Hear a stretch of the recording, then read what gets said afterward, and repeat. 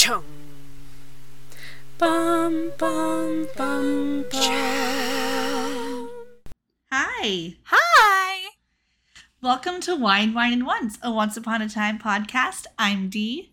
And I'm Lo, and welcome to a bad time. And what a bad time it is. Thank you so much. I really appreciated that. Could you see it in my face that I was gearing up to finish the sentence? I could see the anticipation of what was not to come. Yeah, so I really appreciated it. Thank you. Anytime. I feel much more complete now. Good. Yeah, so welcome to Wine, and Once. We are rewatching every episode of Once Upon a Time in order, so you don't have to, or you can follow along and talk and chat with us about all the things we love, all the things we would change. We have been watching for too many years to count. Yeah, too long. And we don't like admitting it if we can avoid it. Exactly. So we try not to. We've definitely said it several times before, but that's not the point. We are just really big fans of the show. We love it. And Absolutely.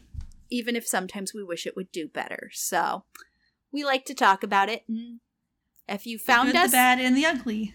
Yeah, if you found us, you probably like to talk about it too. So welcome. Yay, like-minded people. Yeah, that being said, spoilers ahead, spoilers ahoy. We have seen every single episode of Once Upon a Time at least once, some only once. Many some episodes we are learning we have only seen one time. We saw when they aired and never again. But that being said, we do have at least some knowledge of everything that happens. So we're not holding that back in our conversations. We are not limiting our conversation to only what we've watched so far. We are talking about the show as a whole from season 1 to season 7. So if you care about that, go watch the show and come on back. Yes. We'll still be here. We live here now. It's Neverland here. No one gets off this island without Pan's permission.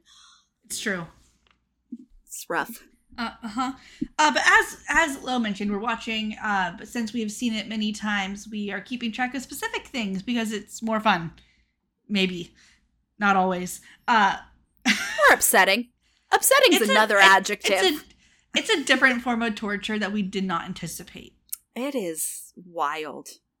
It is. I am keeping track of how many town-wide curses the show gives to us, how many final magic beans are used, and how many times Emma's superpower fails her. For those that you don't know, her superpower is that she can tell when someone is lying.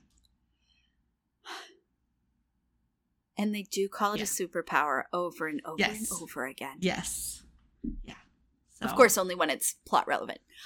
It's true. It's true. What are you paying attention to? I am paying attention to, number 1, our definitive family tree. It hasn't been too terrible thus far. The crunchiest thing we have is Henry being his own adopted great uncle, I think, is where we landed. Yes. Unlike the people I spent time with this past weekend, this family tree has many branches. Many branches. Like, too many branches. Their family tree does not go straight up. No. But that will become more and more complicated as more and more people join the family and more characters show up. And then the other thing I am paying attention to is what we like to call the fuckfern. That just means all of the relationships, romantic relationships on the show. Of course, couples that are married, couples that are engaged, dating, just kiss. But we also have our 3-strike rule in order to make sure we can represent those couples that weren't officially recognized, but definitely had a thing. So our 3-strike rule, most of you, I'm sure, have already figured it out. But if for some reason this is your very first episode you're listening Weird to. episode to pick. Welcome. Odd choice. I like your style. But what it means is 3 separate episodes or 3 separate instances. So you can get 2 strikes in an episode if you have a weird, flirty, consensual flirty moment in a flashback and in Storybrooke. But if you have 2 consensual flirty moments in Storybrooke in the same time, that just counts as 1. So once you get 3, you get put on the fuck fern whether or not there's ever a canon kiss. Exactly. We had to have we needed something. Well, it felt like it would be wrong to keep track of this and not, at least acknowledge Swan Queen in some way, shape, or form. So, So here we are. So, yeah, we'll keep you posted on all that at the end of the episode.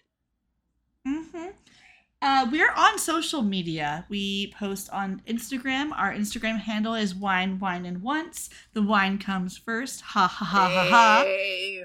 And our Gmail is wineandonce@gmail.com. It's the same as our podcast name. I believe in all of you. You're very smart. You're intelligent. I trust you can figure this out. Precisely. But yeah, send us things. We like to talk about ourselves and to talk about you all. So send interact us messages. With us. It's fun. We'll lightly roast you. It's our way of showing love. Exactly.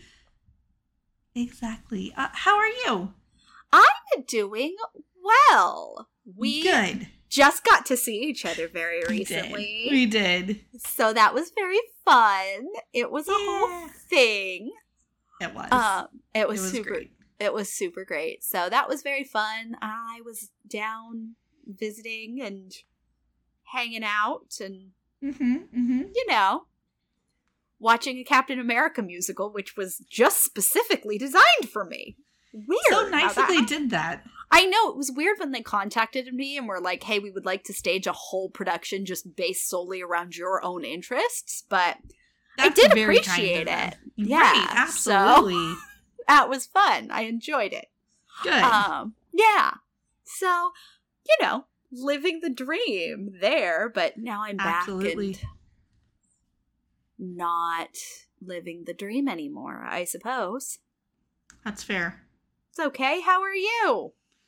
I'm okay. I visited friends for 4th of July weekend. We did some wine tasting. Hung out with some racist parents. Had some more wine. I'm not going to elaborate on that. That's just what happened. It sounded awful. I mean, Lo knows all of it. I was live blogging the experience to her. She really was. It sounded deeply terrible. I'm just really impressed you didn't kick anyone. I would have kicked someone. Listen. I don't know how I didn't. I don't know how. It's a gift, I guess. I wish I had. It may have helped things. Yeah, well, next time. Maybe not. Next time, indeed. Next time, just kick them right in the shins. Please. No one can be proud when they've been kicked in the shins. It's true. It's such a playground injury. It's like, you're acting like a child. I'm going to kick you in the shins. Exactly. Do we want to do icebreakers or what are we drinking next? Well, what are you drinking? You're going to be so fucking proud of me. Look what this bitch has. Oh my god. I have a cab. I am drinking wine. It's a good day. Wow. Oh my goodness. I am so proud. Thank you. Thank you. I've not had wine on this podcast since like early season 2. I mean, it hasn't been that long, but I feel like it has. I don't know that you're that far off. It has been a while. I don't think you're that far off the mark. No, honestly. It's upsetting. Yeah. I mean, what are you drinking? Oh, I was just going to say, I mean, it depends on, I think, if you count things like port, which is like a wine, but not really a wine. Yeah. I'm going to really shock you here and pull out my Chardonnay. Amazing. I'm glad you and Chardonnay are back together. We're back on good terms. I'm happy. That makes me feel good. Yeah, I think something about like going and sitting and having cocktails at Napa Rose like reset my system somehow. I'm so envious. I need a system reset. I don't know. Like, that's really a very strange way of putting it, but like I woke up the next day and I was like, the only thing I want is wine now. I mean, and maybe part of that was because I was so dang hungover. But listen. Worth it. Absolutely worth it. I was not hungover to the point of like inoperability. I was just you were a shark. You were a shark. You have to be a shark. Listen, listeners, listen. If you learn nothing from us, take this away. This is the most important advice we have to give you, and it is when you are hungover. Like, I mean, of course, there is a certain level of hungover where you're bedridden. You're just knocked out. But I think even then, this still kind of applies. Yeah. Get yourself up. Get yourself into a shower. Get yourself some food, and walk. Go to a mall. I know those are like dying and going away, but like find a mall. The mall is the best place because you can get like wafts of smells, but you don't have to stick with one for too long. So it's like you're surrounded by food options when food finally does sound good. A lot of them have like skylights. So you have some natural light. You have fresh air being pumped in. Yeah, like just a walk is like the best thing for a hangover I have always found. Yep. The second you stop moving is the second it hits you. And so you have to be a shark, because sharks, as we all know, can only move forward. Yes, so you just keep moving forward. Just keep swimming. It is really important. So absolutely. That's indeed your best bet. Absolutely. So we're gonna do some icebreakers because we already know these things. Well, actually, we're learning things about each other. We are. For example, I learned about the gator pits, and now there have been gators everywhere in my life. Why the fuck have they come? Where did they come from? Where did they go? Listen. If you are like me and have an like extraordinary fear of falling into a specific crocodile/alligator exhibit in a specific museum, don't watch Peter Pan and Wendy. No. My greatest fear is now that movie. Or go to Huckleberry Cafe in Rockland because I was visiting my family and they just have giant gators everywhere. Like there was somewhere else we were talking and suddenly it was just like surprise gator and I don't know why.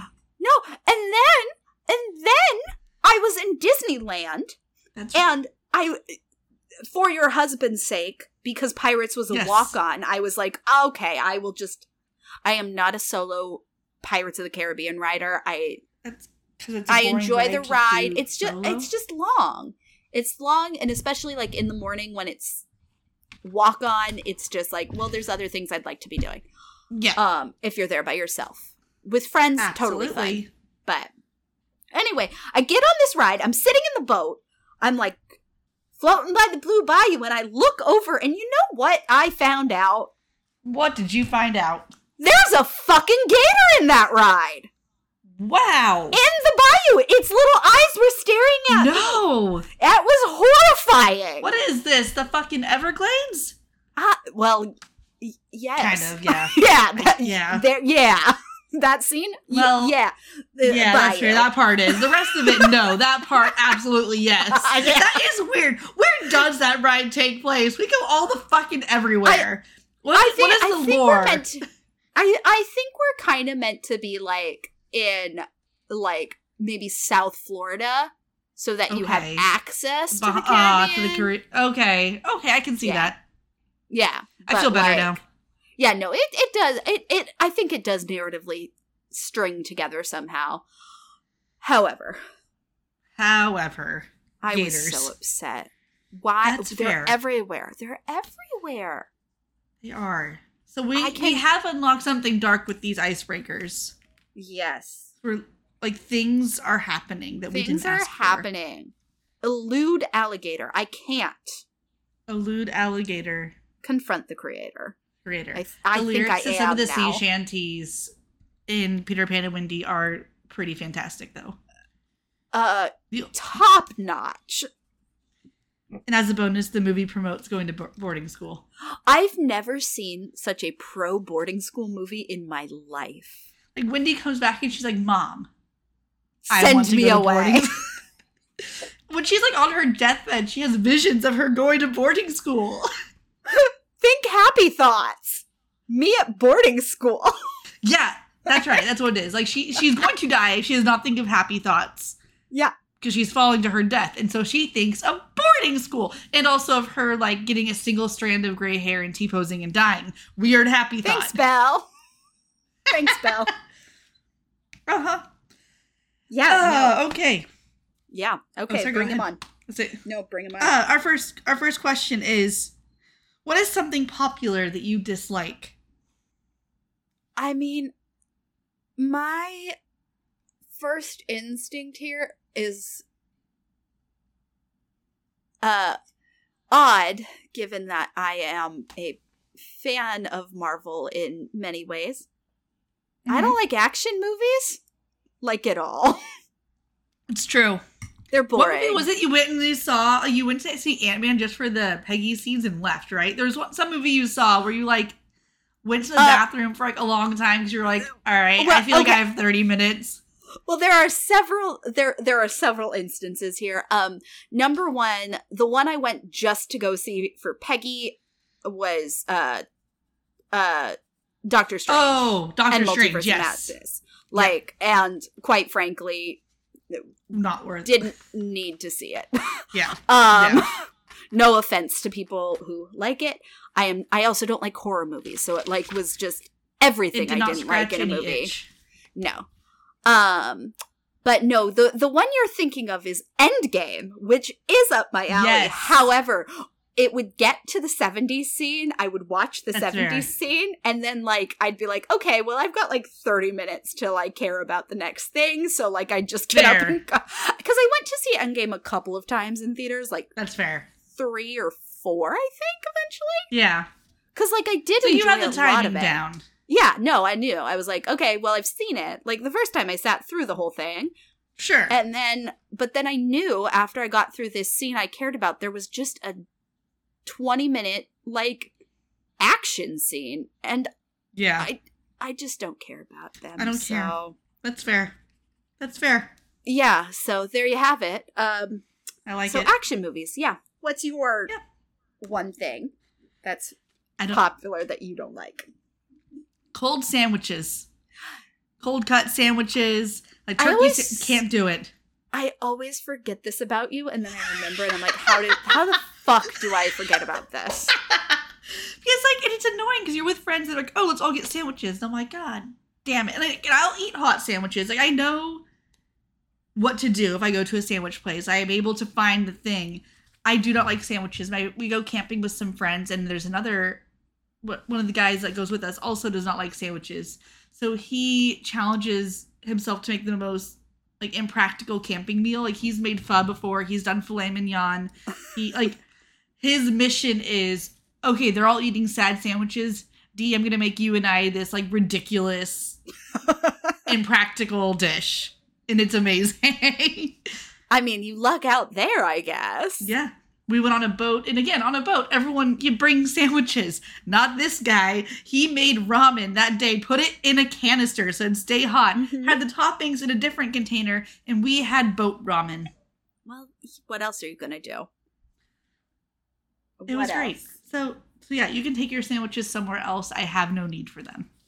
What is it about sandwiches that you don't like? I think it's I hate when you take a bite and it's just like bread and condiments. Like, there's something about that texture where it's either too dry or too soggy. Okay. And, like, you chew it and you're like, how is this bread still just bread? It's just there. It's just bread, and I don't like it. Interesting. I do like PB&J. There's an asterisk here where PB&Js I put in a different category. There's no it's the cold cut sandwiches. Like, I can't do interesting. A BLT. I can't a BLT if it's toasted.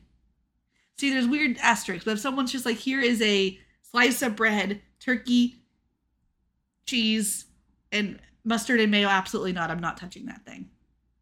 Interesting. Very interesting. It's...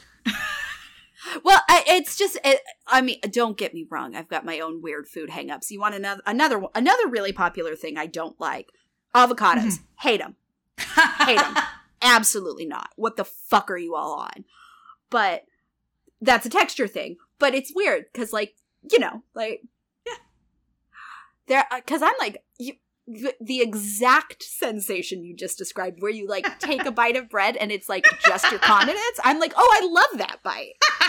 Like, I mean, now it has to have the right condiments on it. Let's be clear. Like, I'm not talking like a sandwich that's got like mayo and like golden mustard on it. But like, if it's like a nice like pub mustard, I'm like, oh, that's a good bite of food. I like pub mustard. It could just be I know I've had good sandwiches. We went to college in San Luis Obispo where there was no shortage of sandwich spots, and I would try. I would try so much. Yeah, no, and it's fun. It's just it's interesting. It's weird. It's weird and slightly inconvenient. I will say that. Mm-hmm. There's so many scenarios where a sandwich is the appropriate thing to have. Well, it's just it's interesting. It's interesting because I can't pinpoint what you don't like exactly. I don't either. I don't know. I like turkey. I like charcuterie. That's cold cuts. So it's not. It's not like it's the cold cuts. Like, I will sit there and essentially make an open face sandwich and eat it and be happy. Yeah. I will slice baguette, put cheese, fancy like mustard, and a slice of salami and be so happy. But if someone puts a sandwich in front of me, I'm not eating it. But if somebody puts another piece of bread on top of that, don't give my charcuterie a hat. Don't give it a hat. Fair enough. Don't give it a hat. A charcuterie really doesn't need a hat. No. So, second question. What is a weird thing that you have nostalgia for? Okay, when we're talking nostalgia, like, my instinct here was not necessarily something that, like, it does bring me back to childhood, but it's not necessarily something I miss. Right. But I do get really nostalgic around the smell of gasoline because it reminds me of Autopia. And then I'm just like, amazing. Oh, well, and then because what I am nostalgic for is the feeling of being a little kid on Autopia, where you're like, fair. I'm freaking driving, and it's like a big deal because I get that you don't have a driver's license, and then you get a driver's license, and you hate driving. Never again do you care about Autopia because it's true. You actually operate actual moving vehicles that go faster and can get off of a rail, and it loses some of its magic. But like there is something that like if I'm out for a walk and I walk by like a gas station or something, and it's like, so I have this very weird, very strong like memory to scent connection. Oh, I have a real weird super sniffer where I just, like, there are specific smells I'll be like, oh, this is this place at this time. Yep. This is exactly a sunny day in 4th grade, and I was sitting on the playground reading this book. Oh, 100%. There is ocean, like, this is me walking on the beach in the morning smell. Sometimes you get that, even when you're inland. There is the smell of, like, there's sometimes the fog if it gets real foggy. Some fog is pirate's fog. It smells like the fog in the Pirates ride. And so there is one very specific smell where it's like, if it's a crisp day but sunny and you walk by a gasoline station, I'm like, oh, this is Autopia in 4th grade. I love it. That's amazing. And it's exactly that smell, and all of a sudden I'm like, oh, I miss it, and I'm nostalgic for that specific feeling. I love it. What are you nostalgic for? Okay, this is a weird one. I used to do tap dancing lessons, and my mom would have to pick me up from school and take me straight to the dance studio, where I'd be there for like 2.5 hours, because it was tap and then ballet. Right. And what my mom would do, because I get really bad migraines and I need to eat, so in the car there would be a frozen burrito that she would have microwaved and like completely nuked in the microwave, and it was this brand called Tina's. They're like 30 cents at the grocery stores. They still exist. They're not good, but every time I smell, like, there's a specific, like, microwaved food smell. Mm-hmm. And, like, I bought them before just of, like, I want, like, they don't taste good, but I want one. But, like, it was something about, and so, but something about having it in the car and, like, burning my tongue on this burrito that is scalding hot. And then going and dancing and then still getting a migraine and, like, probably revisiting that burrito 3 hours later. Like, it was just... So, like, I did it for, like, I stopped dancing in 5th grade. Yeah, like, 10 years. I probably started when I was 2, I think, was, like, the toddler class. Yeah. I don't know how old kids are. That's probably... No, 6th grade I stopped. A toddler class would probably be, like, 3. Well, I know there was a 2 and 3... Yeah, the 2 and 3's room was how I started. But at any rate... Frozen burritos. There you go. Yep. Well, with all this tomfoolery and madness out of the way, should we cheers and jump into it? Yes, let's. I suppose. We both have wine. This is so nice. I'm ready. Oh, this is delightful. All right. It is. Cheers. Cheers. All right. As always, we're going to start this adventure by reading our Disney Plus summary. This is season 3, episode 7, Dark Hollow. Mm-hmm. Ariel arrives to... I'm just going to read this straight through as it's written without... Just so you can hear what I'm seeing. Mm-hmm, mm-hmm. Ariel travels to Storybrooke to contact Belle and find a hidden artifact that can help take down Pan, and Emma, Neil, and Hook attempt to locate Dark Hollow, where Peter Pan's shadow dwells, in order to capture it. Now that sounded confusing, did it not? It did. It did sound confusing. Yes. Yeah. They needed a semicolon. Shocker. So what I'm gathering is Ariel travels to Storybrooke to contact Belle and find a hidden artifact that can help take down Pan, period. Emma, Neil, and Hook attempt to locate Dark Hollow, where Pan's shadow dwells, so they can capture it. Yes, because those are 2 independent clauses. They stand separately. They are complete thoughts. They have a comma and I'm so upset. Like, it just... Yeah, no, it's too much information for one sentence you've written a run on. It's not what you want. It's not what you want. It's not. No, I'm upset about it. I think that's fair. But I guess it's technically a factual summary. Yeah, no complaints. No, other than the grammar of it all. Yeah. I mean, but that's always a major complaint. That's always, yeah. All right, so this episode is written by Kalinda Vasquez. She wrote the episode Tallahassee, among others. And Andrew Chambliss, we've seen him, many times. He did The Thing You Love Most, The Song in Your Heart, He's done some real bangers. We love him. Ones. Uh-huh. And then Guy Ferland is the director, and he directed the episode Tiny. So we got a good crew working on this weird episode. All right, so this episode starts in Storybrooke, and we flash back to right before the gang left for Neverland. The screen says 5 days earlier. So just sit on that for a second. We are on episode 7. It's been 5 fucking days in this hellhole. This is why I hate Neverland. Hate Neverland. This is why. This is why I hate Neverland. Yep. So we have flashback, and Gold and Belle are saying their goodbyes, and Belle's all, "Let me go with you." And Gold's like, "No, dearie, Greg and Tamara, I can't do this. I can't do it today. I've lost my touch. I've lost my voice touch." Oh my God. It's okay. Drink some more wine and it will come back to we'll I almost guarantee. That's fair. You know what? That's it. He's, saying, you need to stay here and be the mayor. Mm-hmm. Did he? And she's, trusted with this for some reason. He gives her a cloaking spell for all of Storybrooke. And then she's like, but how are you going to get back? And he's like, bye. It's great. Somehow. Figure it out. Well, yeah. So Belle realizes, oh no, Gold doesn't plan on coming back. This is sad. Oh no. And then David's like, listen, wait. David leaves the conversation. Yes. Yeah.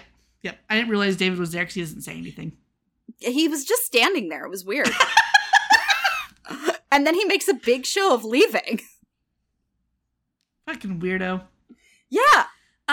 So Belle's like, you're not coming back? And he's like, well, you see, the boy's gonna be my undoing, the boy being Henry, but also he's my grandson. I need to save him, but it might cost me myself, because as we know, undoing. And she's like, you'll be back. I have faith. And they kiss.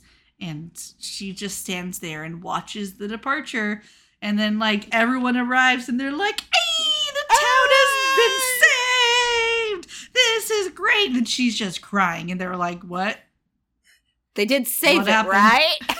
Yeah, we are is there good. Something we don't know? Are you crying tears of joy? Yeah, I think that's even what Leroy said. No, someone says tears of joy? Yeah. There is a moment of confusion. Belle fills them in about how the group of idiots have all left, and others are coming to invade the town, and they're worse than Greg and Tamara. I feel this is important, and I think you should write it down. Uh-huh. And as she explains this, the camera pans back and we see a red car driving towards Storybrooke, and there's 2 hipsters in that car. It's Weezer, everyone! It is! Have a concert. Yep. So the mines go on down to the mines. Dwarves go on down to the mines, and they're trying to open a vein of fairy dust. That's the word used, a vein of fairy dust. So the spell's magic will carry through the town, and they will be, cloaked and protected. Belle has some, doubt, and she's trying to make it work, and she's like, I don't know, this isn't working. And I think it's Leroy's like, you better believe better. Come on. Get it together. Try harder. He says something, try harder. This fucking sucks. She manages to do it, but it takes too long, and the car speeds its way into town and loses its bumper. They make a big deal of showing us the bumper is lost. I don't know why. Yes. Well, the part I really enjoyed is that, it's the dramatic eruption of the cloaking spell, and it's ballooning out over the town, and they're, rushing in, and we see the car speeding, and then they come in right at the, as the balloon pop, touches down, it slices off the back of the bumper, the rear fender or whatever, and we see it, they show it on the ground, and then the car stops, and the hipsters turn around, and then they do this big reveal that the car has lost its bumper? Or its fender? It's so strange. You're like, I know! You just showed me! We saw that! It's not like they speed into town. It's not like they speed into town and it closes behind them, and they're like, "Whoo, that was close!" And then they turn around and realize, "Oh shit, that was real close." Nope. We see it happen. We know. We watch it clatter to the ground, and then they dramatically reveal that it fell. It's strange cinematography, if nothing else. Yeah, I saw it happen. I we were there. This feels a little redundant. And repetitive. And redundant. And repetitive. So we leave this weird scene and we go to Neverland. Gold and Regina, if you recall, have captured or summoned Ariel, and they're showing her with a map that they're digging with a stick in the sand. They're like, okay, so here's Storybrooke and here's how you're gonna get here. And he's like, you're gonna go get a thing. And Ariel's like, okay, what thing? And Gold's like, well, I'm not gonna tell you because Pan might be listening. So he's like, he tells Ariel she'll know what to search for when she gives Belle this enchanted sand dollar. Okay. Can you tell us more about the Crown of Power? No. It's basically what he does. It is. It's insane. It's insane. Regina chimes in and is like, hey, that bracelet that I gave you will give you legs for 24 hours. It doesn't seem to be consecutive. Like, I'm pretty sure if she wore it for an hour and then didn't for 7 days, she would still have 23 hours. It does seem to work that way. So it's she can pick and choose her leg time. And it's an important decision. And Ariel is fairly nervous about Regina, holding up her end of the bargain based on what she went through in the past. And she's like, okay, how do I know you're going to hold up your side of things and get me to Eric? And Regina's like, well, you don't really have a choice. You have no choice but to trust me. So I don't know. I got nothing for you, kid. You just gotta. So Ariel leaves Neverland feeling confident, I'm sure. Yeah. And we move over to Pan, and he sits up. And it's like, okay, did anyone else watch the Madeline animated series as a kid? Where the nun, Miss Clavel, would sit up and be like, oh, yes. Would sit up, something is not right. Something's not right. That is exactly that's him. what it is. Because he goes, someone just left Neverland. Something's not right. It's insane. I don't like it. I know we've been told he knows when, like you don't get off the he sits up. It's wild. I don't need to be shown that detail. I'm okay just accepting it at face value. It is really strange what they feel like we need to be shown, and then what they also decide, they'll figure it out. Right? So Felix is like, well, should we stop whoever is left? And Pan's like, nah, it's too late. It doesn't matter. They just need to get word to their inside source in Storybrooke. The hipsters, we can assume. Can only assume. Yep. And Pan says he needs to get Henry ready to save magic and chat with the prisoner in the cage. If you recall that. Yes, because there was a second. Yeah, because there was a second cage. Mm-hmm. Very so important. Back in the camp with the clan of idiots, the gang talks to Neil about escaping Neverland, and Neil's like, oh, easy, we're just gonna, capture Pan's shadow, that's how we leave. Because the shadow, you see, isn't attached to Pan and is its own entity. Of course, this is not upsetting or new or no. No, this is just a fact now. And the colander / star map thingy, not either of those things. It's a way to catch shadows, I guess. Then why is it a fucking perfect map of the stars? Yeah, Emma's like, I thought you could read the stars. And he's like, yeah, I can, but I can't leave the island without a shadow. So this catches shadows. Like, I don't know what to tell you. Fucking no. It also cooks pasta. I wish he'd just been like, what? No, that's a colander. That's more than anything. I really liked pasta.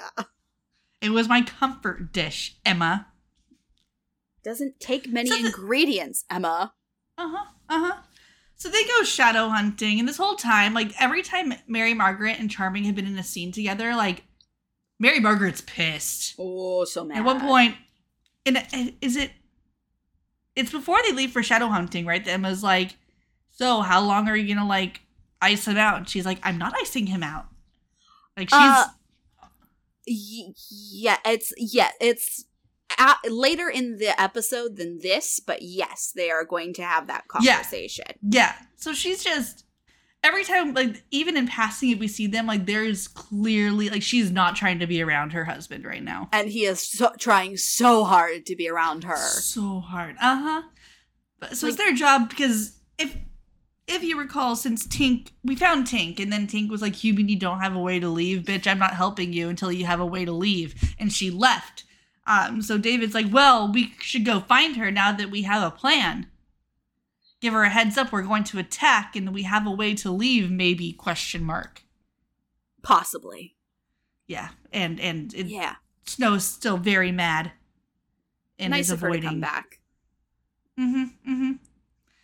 And the groups agree they're going to meet at Tink's house later. So we have our two groups. We have group Tink and we have group Dark Hollow. Shadow. Yeah. Shadow Hunters.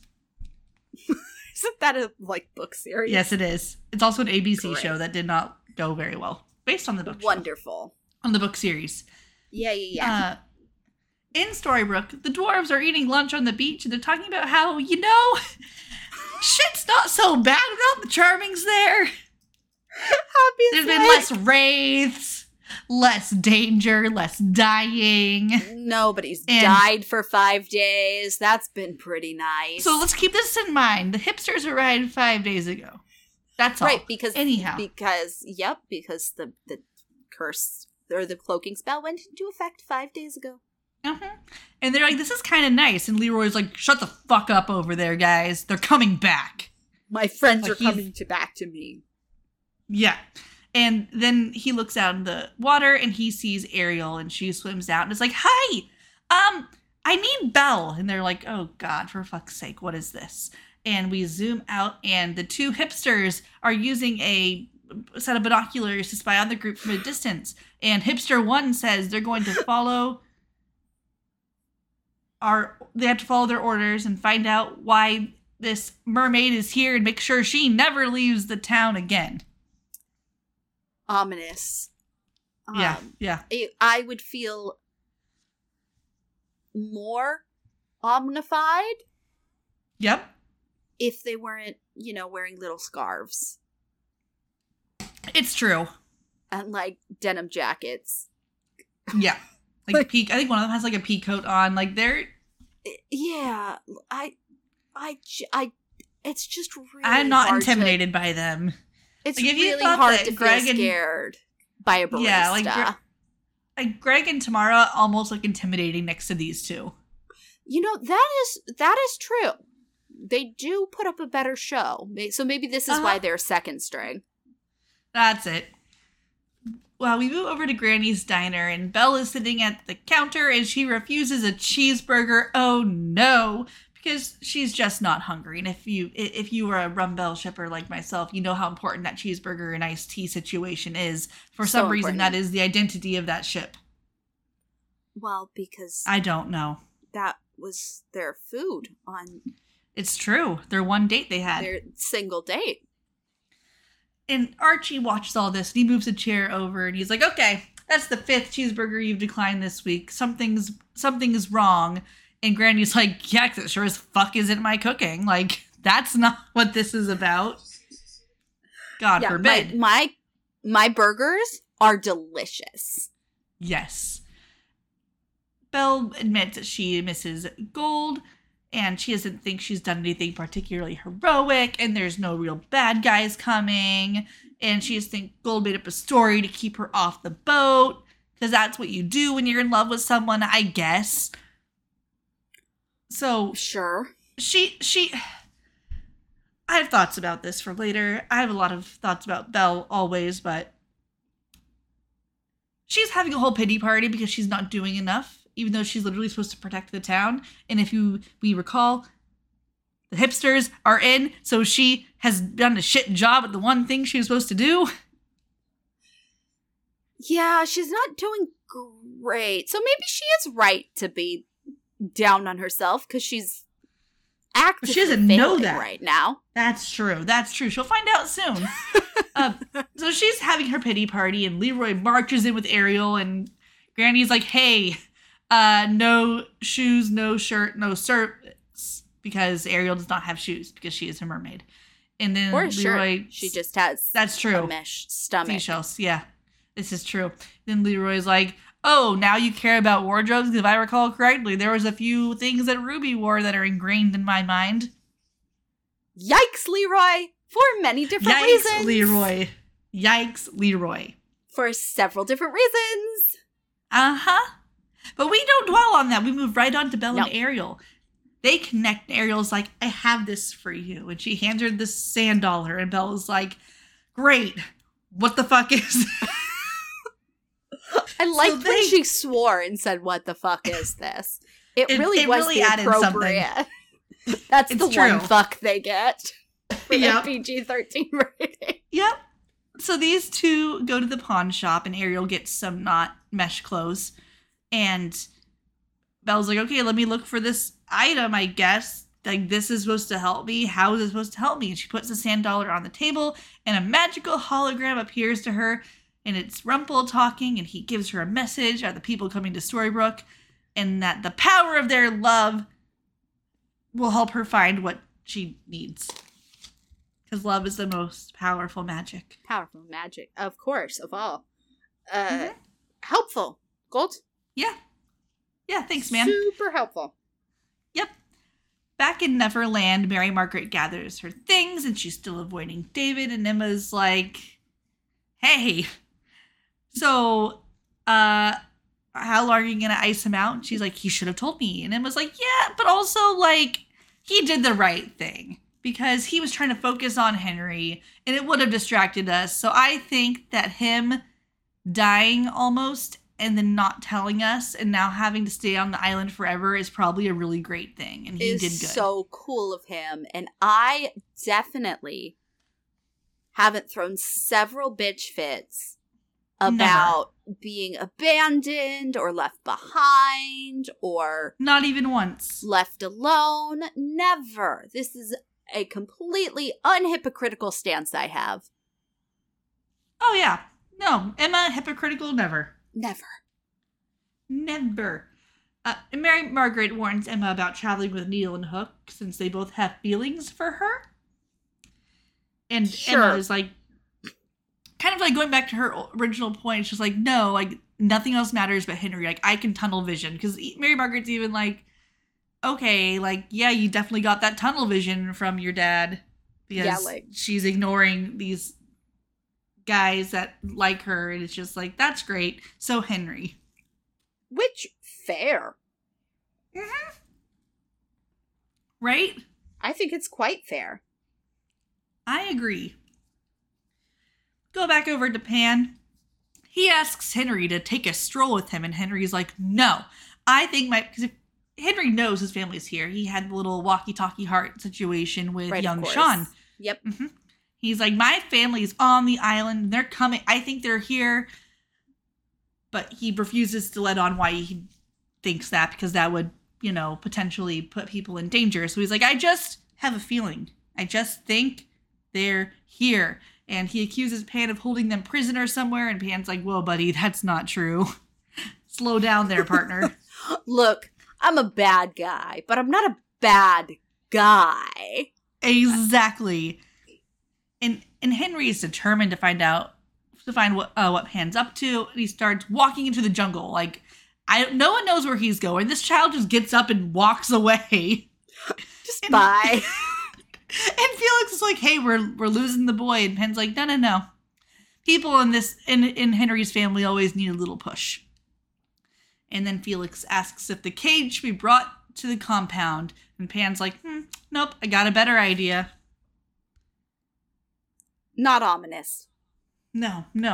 Oh, so now we're in the cave. And this is when they had the whole conversation about the coconut star map. And Neil's like, no, it's the capture of the shadow. But while they're looking for it, Hook's like, hey, mate, I wanted to tell ya I appreciate how cool you're being about this whole Emma thing. And Neil's like, yeah, anytime. Wait, what Emma thing? Like, what? And he's like, oh, she and I had a dalliance.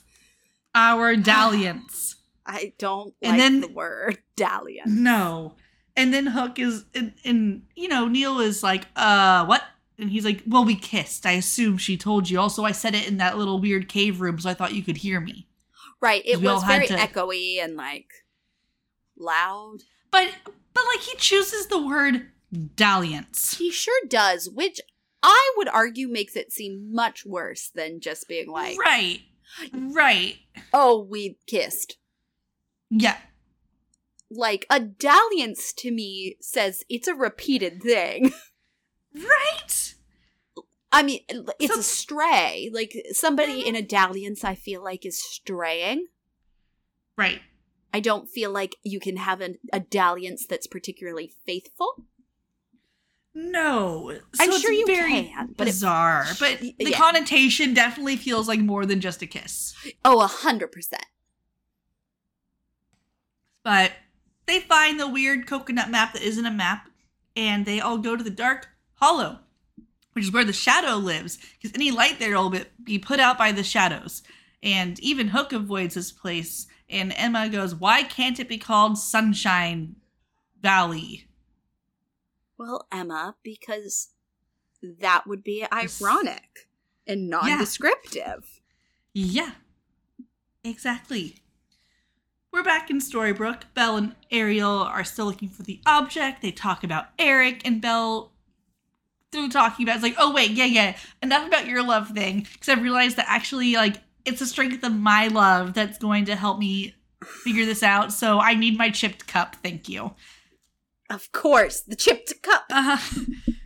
Chipped cup. Shakes her cup, and she puts it on the little saucer, and a secret hiding space appears.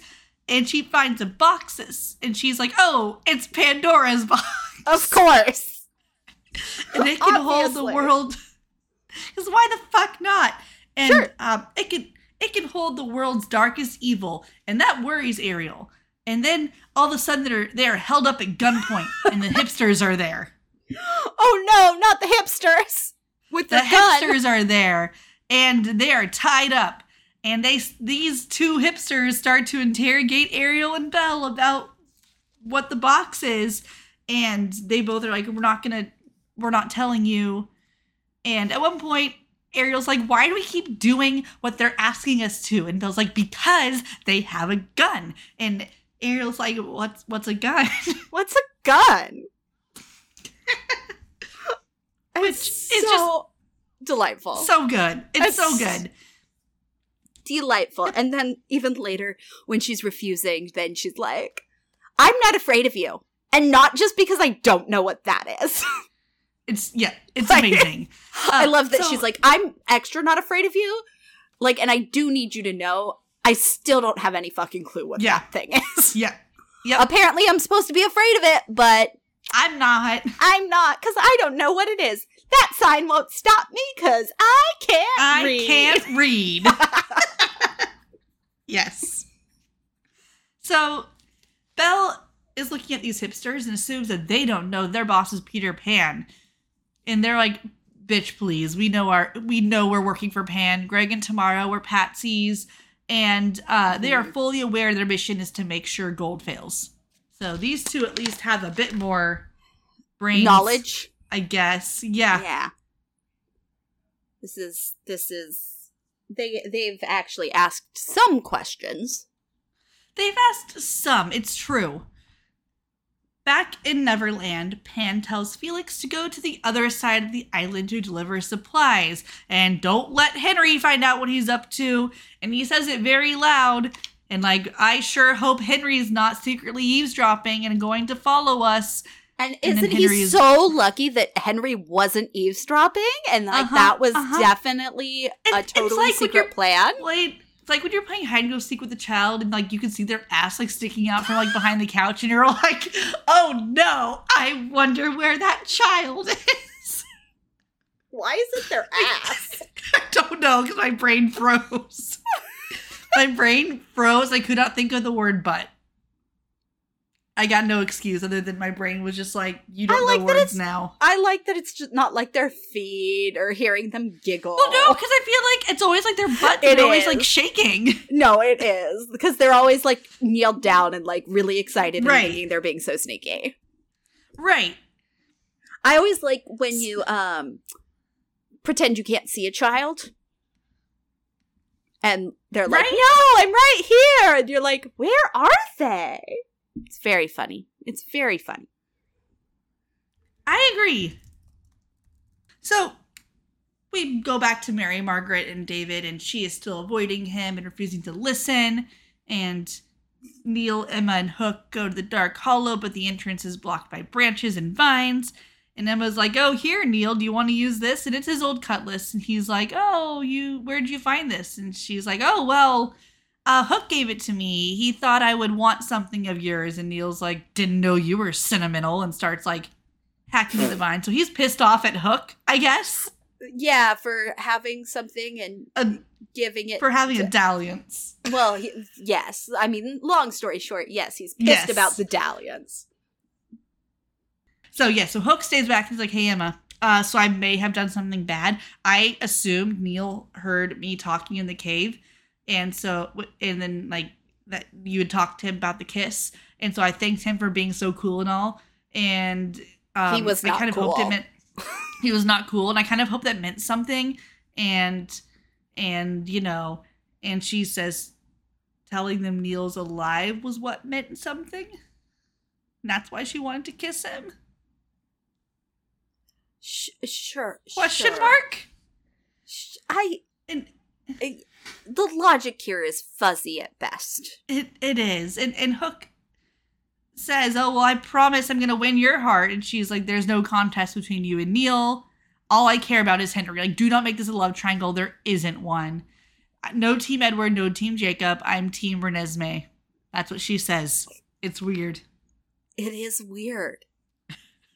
And he's like, well, neither of us are giving up. And Neil returns and they go into the Dark Hollow, a prison for all of Pan's Shadow's victims.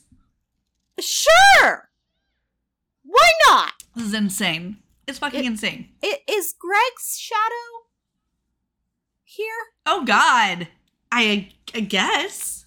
I can only assume his shadow was ripped from his body, and everybody knows when your shadow is ripped from your body, you die, except for possibly Peter Pan, because his shadow is the ruler of the shadow people. Yep. But an entity unto oneself.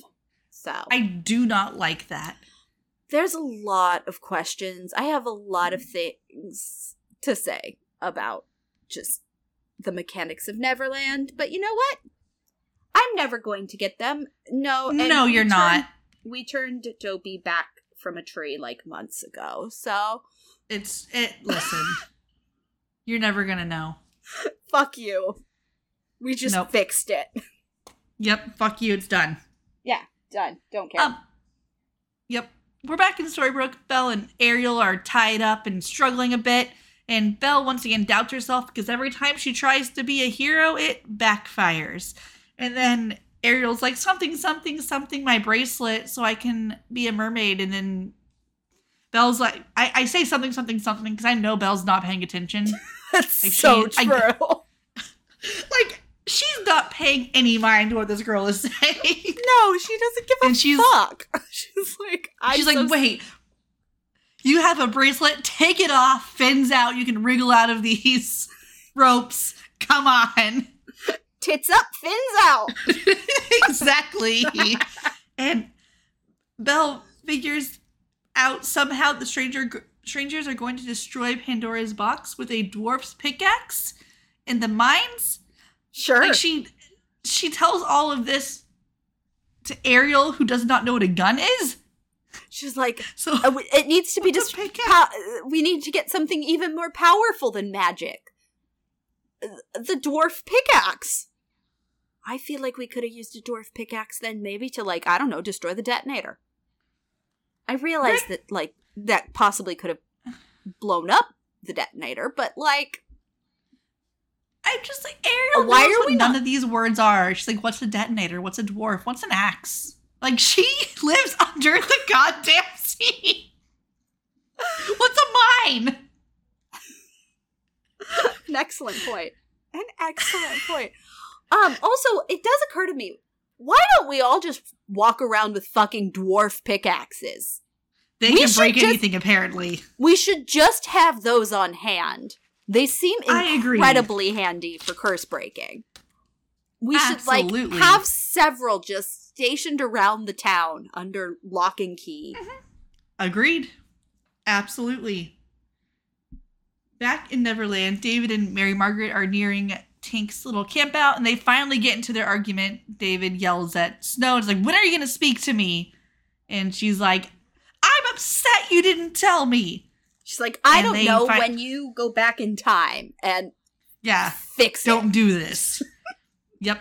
So they had this whole yelling match, and he admits that he was scared, and he didn't want to be stuck. He didn't want her to be stuck with him in Neverland because he knew that she would stay with him, because she even says, like, did you not think I would stay with you? And he was like, yeah, that's what scared me, because I know that you love me.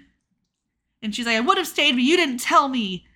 But I'm staying with you. We can build a stupid tree house. I love you and I forgive you. Great. Awesome. Yep.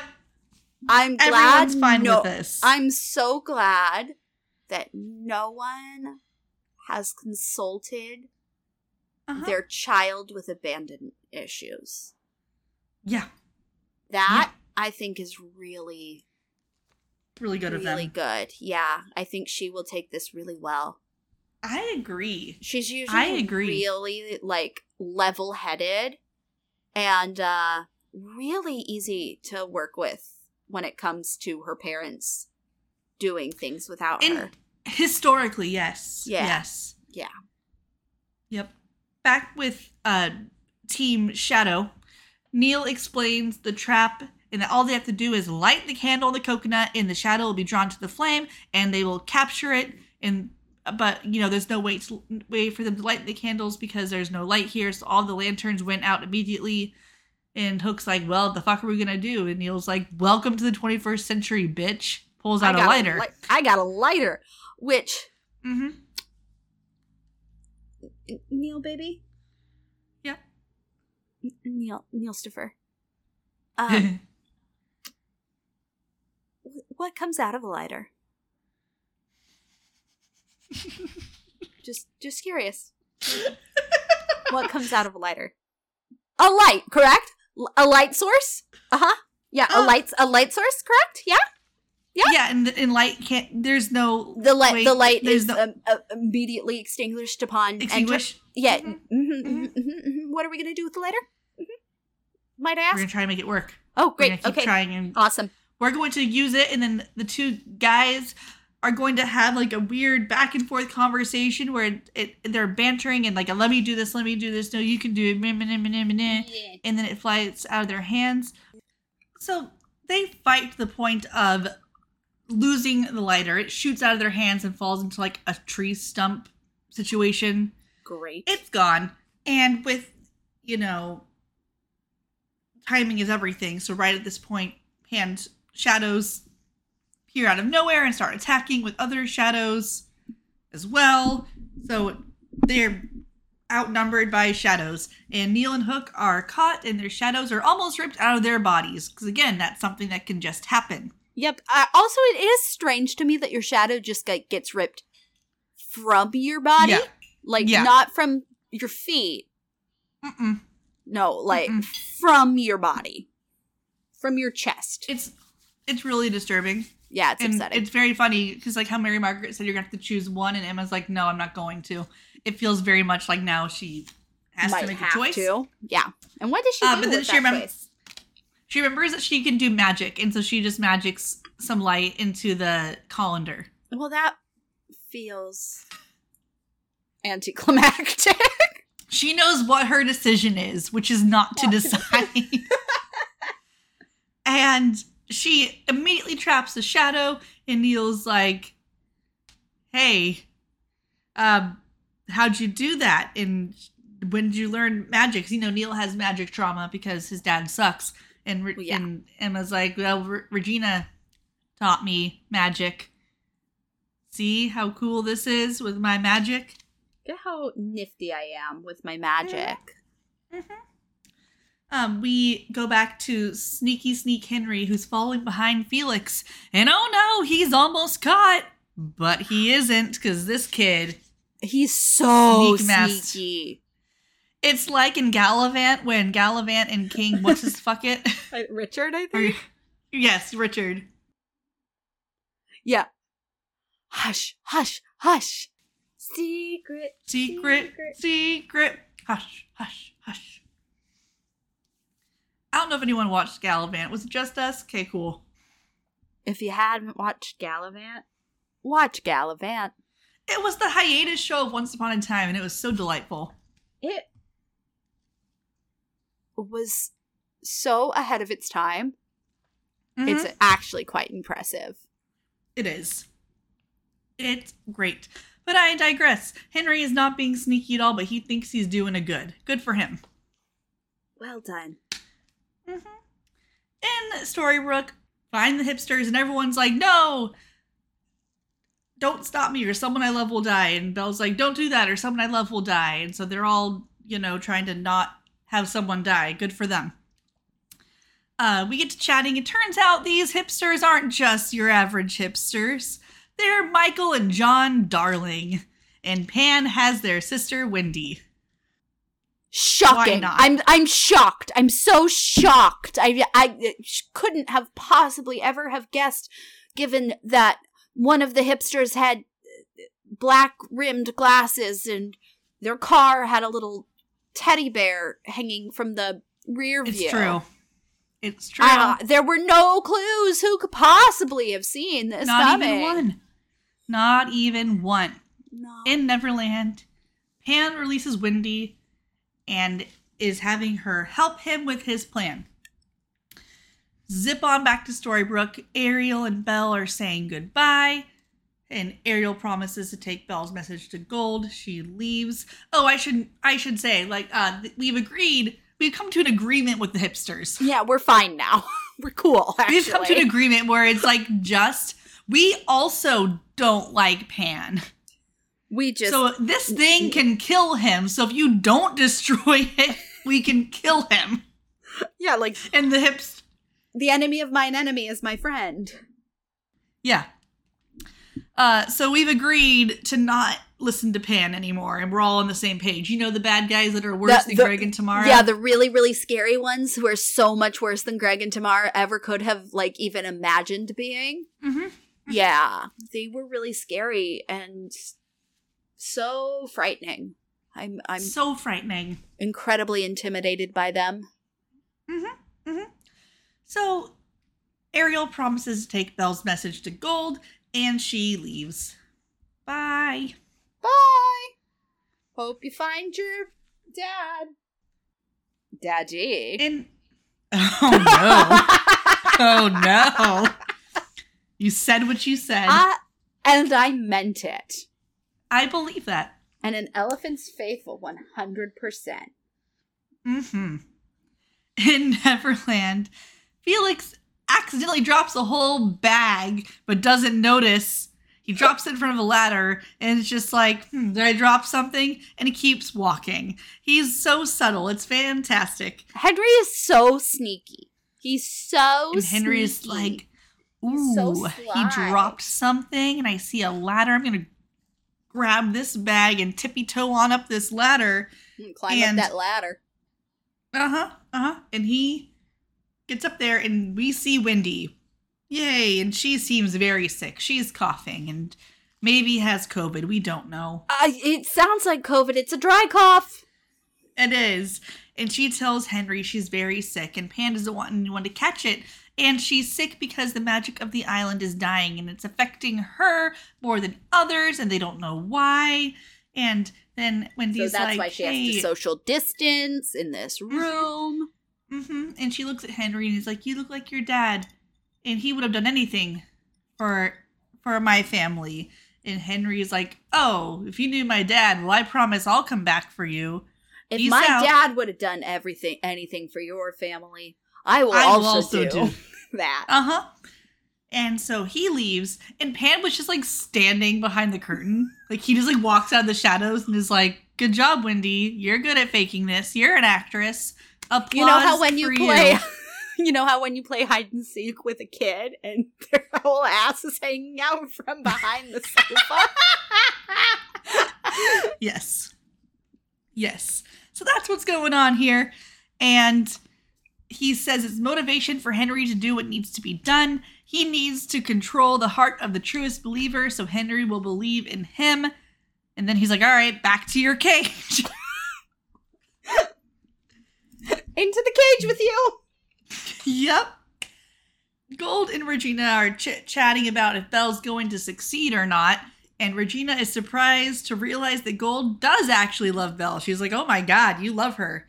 And gross. Gold's like, yeah. And Gold's like, oh, why are you jealous? And he's like, she's very offended that he would insinuate that she would want to be with him. Her disdain for Belle in particular is hilarious. It's so good. She's like, and then that potato is who you've chosen. I am not jealous of that potato. You can't be jealous of a potato. It's a potato. It's silly. Mm-hmm. But, Rumple, he clarifies. Mr. Gold's like, no. You're jealous of I have something that you can't have. Yeah, I have got somebody. I got a person. I got someone. Ha ha ha ha. I have a girlfriend and you don't. Neener. Yeah, it's really weird. And then Regina kicks him in the shins. It's fantastic. God, I wish. More kicking Gold in the shins. Before she gets to kick him in the shin, Ariel returns, and Regina fixes the bracelet so she can have legs whenever she wants. Wow. Ariel's like, yay, legs. Also, Wendy's here, and Gold's like, well, we'll do what we can. So message delivered, I guess. I like how Regina's in this conversation going, no, like that's not part of the plan. Like our plan is to save Henry. I'm not saving this kid. No, absolutely not. And Gold is like, oh, Belle said so. My conscience said I have to. I mean, she's not even a weird shadow anymore, right? Whoops. So we go back to Team Shadow. Hook, Emma, and Neil are all arguing, and Emma's pissed at them because they were fighting over the lighter, and they almost screwed up their chance. And she's like, if you're asking me to pick one of you, I pick Henry. I'm always going to choose Henry. If I have to make a choice, and that's what you two are fighting about, I choose my son. Figure it the fuck out. And fair enough. David and Mary Margaret are waiting for Tink. Emma, Hook, and Neil walk up with the closed coconut to prove they captured the shadow because Tink, they find Tink, and Tink's like, you're back. I told you I'm not helping until you have a way off the island. And then on cue, they're like, we found a way off the island. It really is impressive. It's great. The timing is, so neat. They timed it just so that when she'd ask the question, they'd be walking up. I mean, it really is impressive. Mm-hmm. And Tink and Neil know each other. Possibly they don't say that. Possibly biblically. There's a moment she's like, Neil or Bae, and she kind of just stares at him and he stares at her. Yeah. It's a whole thing. It is a whole thing. And then Neil tells Emma that she's right and that Henry is the most important thing. So at least they agree on that. They've got that going for him. They do. After his little sneaky mission, Pan stops Henry, and Henry's like, you were hiding something from me. I saw that girl. And then Pan's like, you're right. I did hide her. She's dying. But if you, kiddo, save magic, she gets to live. And Henry's like, well, how, all right, that's not a bad plan. I like saving people. I like being the good guy. So how do I save magic? And Pan's like, no. It's not how, but where.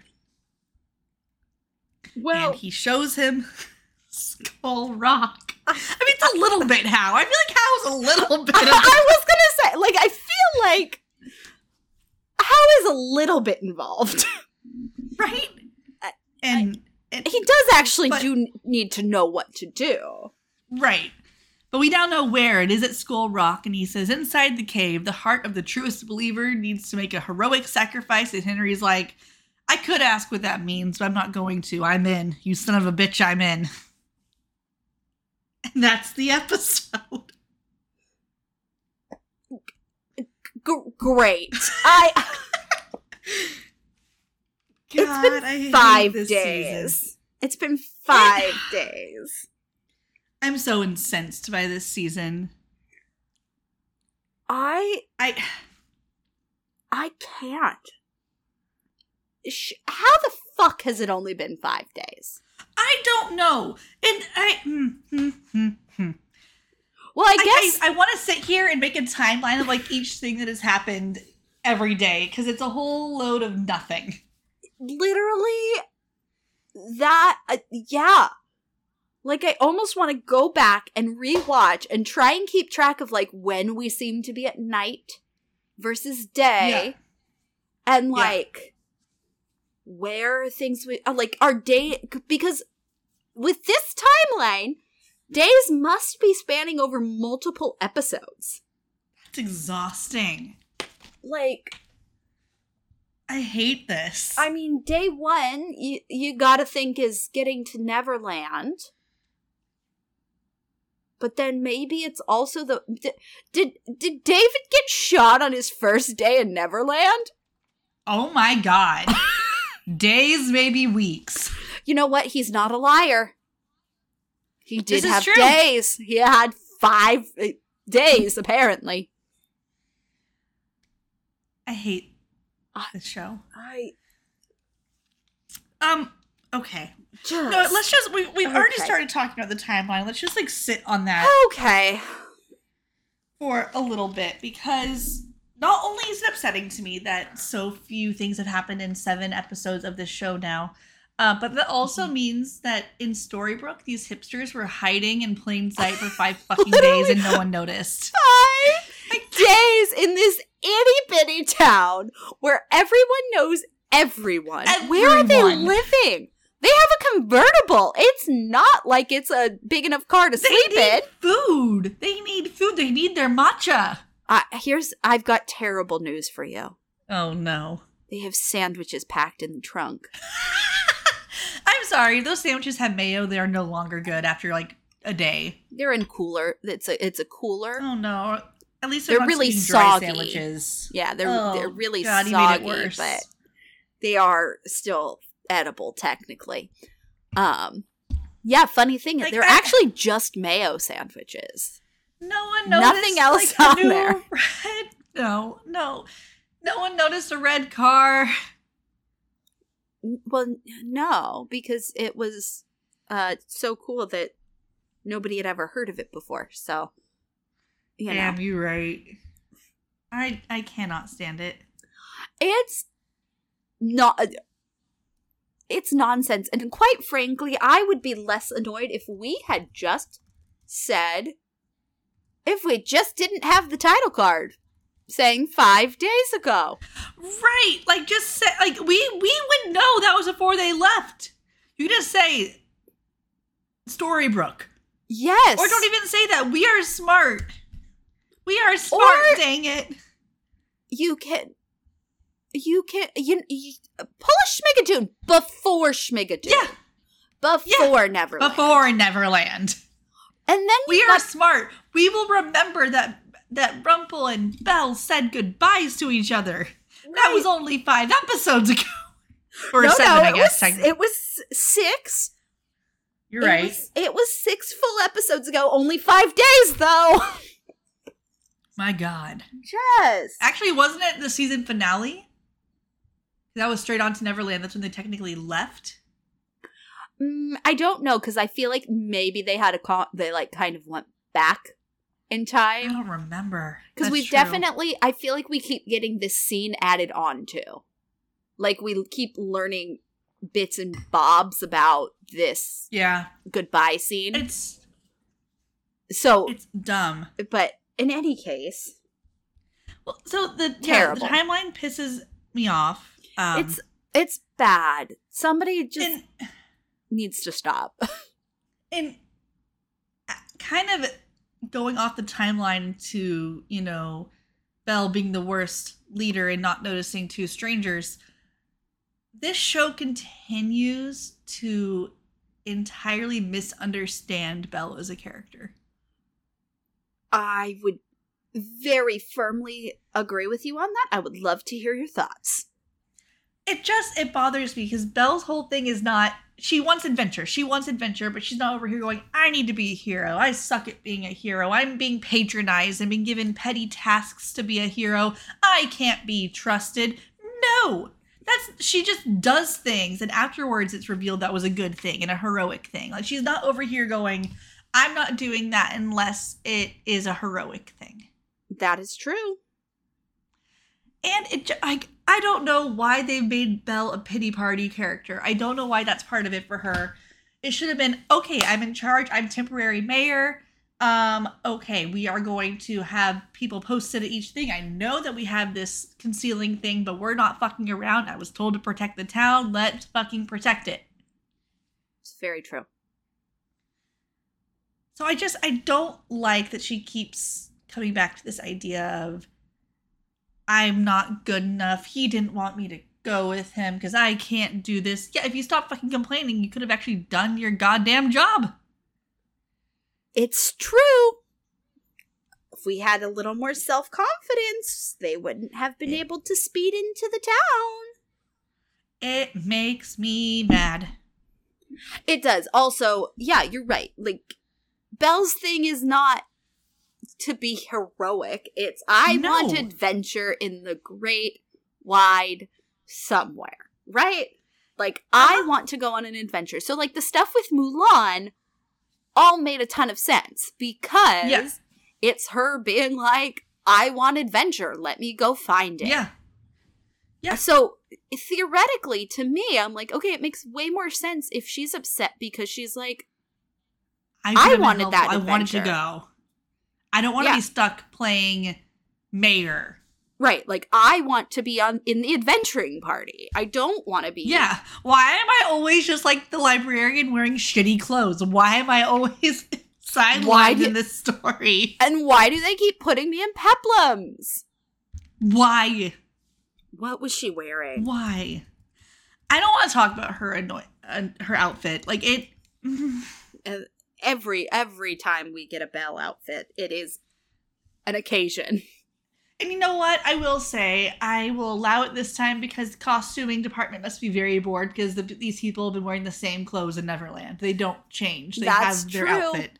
That is true. They were probably like, so they were told we get a Storybrooke outfit, and they were like, well, we have these 7 pieces that don't go together. Put them all on! Put them on. I can only assume that's how costuming works. I think that probably is, yeah. I think you're probably correct. I'm on to something. You really are. Yeah. Yeah, it's wild. It's wild, and I'm on Regina's side. We all should disdain Belle at this point. Agreed. Sorry. You touched on this earlier, but the hypocrisy of Emma Swan is truly insane. It is so frustrating because they had such a good character, and then they stopped knowing how to write for her at all. So now she just is whatever they need her to be. Yeah. For this story. She has no consistent... No, I don't understand what motivates her. We're back on, Henry is my only concern. But all her development that she's had in season 2 has gone away. 100%. She's back to, I have nobody and nothing, and like, I'm an orphan, and no one understands me. And I wish you had died because it would have been easier for me. And so we have not learned any lessons about, like... No. And you know what? Maybe that's why she is... Maybe that's why she's not upset about David. She's like, good, fucking one of them will be dead then. Yeah, like, fine, that'll be easier for me. Like, fine, one less pair to deal with. Maybe they'll stay together and I won't have to deal with this guilt. You know, fair enough. But it is wild. Because, yeah, literally, her whole thing for the past season and a half, I guess, really. Right. But her past episodes, everything is, I am upset with you as parents because You left me. Mm-hmm. I was forced into a really shitty situation because of choices you made that I had no control over, and then I had to, like, grow up in the foster system and by myself with no consistency. Incredibly valid. So it is, like, also really frustrating to me that nowhere in that conversation that David and Mary Margaret had did someone bring up. Oh. Like, Mary Margaret, yes, she should be pissed because David didn't tell her. It was wrong, and she should be pissed for that. But part of her reason, and part of her reason should be, our daughter has humongous issues with abandonment. We already left her once. And you tried to leave us again. You didn't tell us. Now you have to stay. Yeah. And she's not going to. And I'm staying with you. And I'm staying too. And I will have to stay with you. Like, now, like, part of her angst really should be, so now I'm going to leave you. I can't leave you, but also that means I have to leave my daughter again. Yeah, my choices are disappoint her or disappoint. Leave like, you. Not disappoint, like hurt you or hurt her. Hurt her, and I don't want to make that choice, but you forced my hand into it. And also, it's hurting herself, because she loves Charming as well, so it's like I don't want to be away from you, and now I have to be put in the situation where I'm going to be hurting no matter what I do. Well, and quite frankly, because so much of Mary Margaret's issues in Neverland have revolved around, I'm sad that I didn't get to raise my daughter. I didn't get to be a mother. Yeah. So she should be pissed. Her secret. I know, she wants a new. She wants to try again. That should have been her thing. Like, the fuck, are we gonna have a baby in Neverland? Like, man, dude. Yeah, no. Like, that should have been her other thing. Like, okay, my dream is to have another kid. Well, she can do that. She's allowed to do that there. That's true, but is she going to want to? Yeah. Would suck, but could do. Could do. There just need to be a bit more of anything. Well, or David could be like, I didn't want to tell it because Emma would have freaked out. Yeah. Because I've already left her once. She already did. She feels like an orphan. I couldn't do it. I couldn't have her looking at me and thinking that I'm going to leave her again. Like, something in there, one of these people should be thinking about their child. At least a little bit. Not entirely. Like, there can be selfish motivations. You can be mad because your partner lied to you. You can be upset because she's not talking to you. And you could have been scared because you were afraid she wasn't going to choose to stay. Right. But then also, there's another natural in. I was afraid you wouldn't stay because Emma won't. Yeah. And I knew that. I know that. And I think you're a great mom and you would choose to go with her. Yeah. And I didn't want to begrudge you that choice. I didn't want you to have to make that decision. I wanted you to just go with her because I know that's what you would want to do. So you wouldn't be stuck here on this island with me. Bam! Then suddenly, big dumb. Great. She's mad because you're making me pick between having you at all or not, and you didn't tell me, and you're dishonest. And he's actually, also thinking about his entire family, not just his wife. Right? And I get that we're new parents. I get that, you've had 28 years of not thinking about a child. Sure. But you also have all of those memories of being pregnant and planning a life together. Right. So I'm not really sold on you guys would have been great parents thing. Right. Because none of this conversation at all revolves around their child. No. And she is not deeply involved in this situation. It's not like it's, we want to have another baby. she's a grown woman. That's fine. That's not a conversation that affects her. She's a grown woman. If you want to have a kid, you can have a kid. I mean, she does make it about her later when they do have a kid. Oh, well, of course, because it's her. But you're right. That part, it's like, yeah, that's sorry, like, grown consenting adults get to have children if they want children. Mm-hmm. That's how that works. But absolutely, somebody here should be going, what about our daughter? What do you think? What do we do about that? What are we going to do about that? Why is Mary Margaret not like, what have you done to what her? Yeah, like, what are we going to tell Emma? Or, you know, why did you not think that you dying on her would be, like, really upsetting? Right. Like, on both of us? It can be about both of you. I needed more from them. They're so dumb. They're such idiots. It's really, really challenging right now to like them. Yeah. I'm kind of with, like, the 6 of 7 dwarves that are like, it's kind of nice when they're gone. I would be, like, so happy because, oh my god, shut up. Just infuriating. You always get us into trouble. We always have to back you up, and now you're screaming at each other because you have valid reasons, but they're not the right ones. No.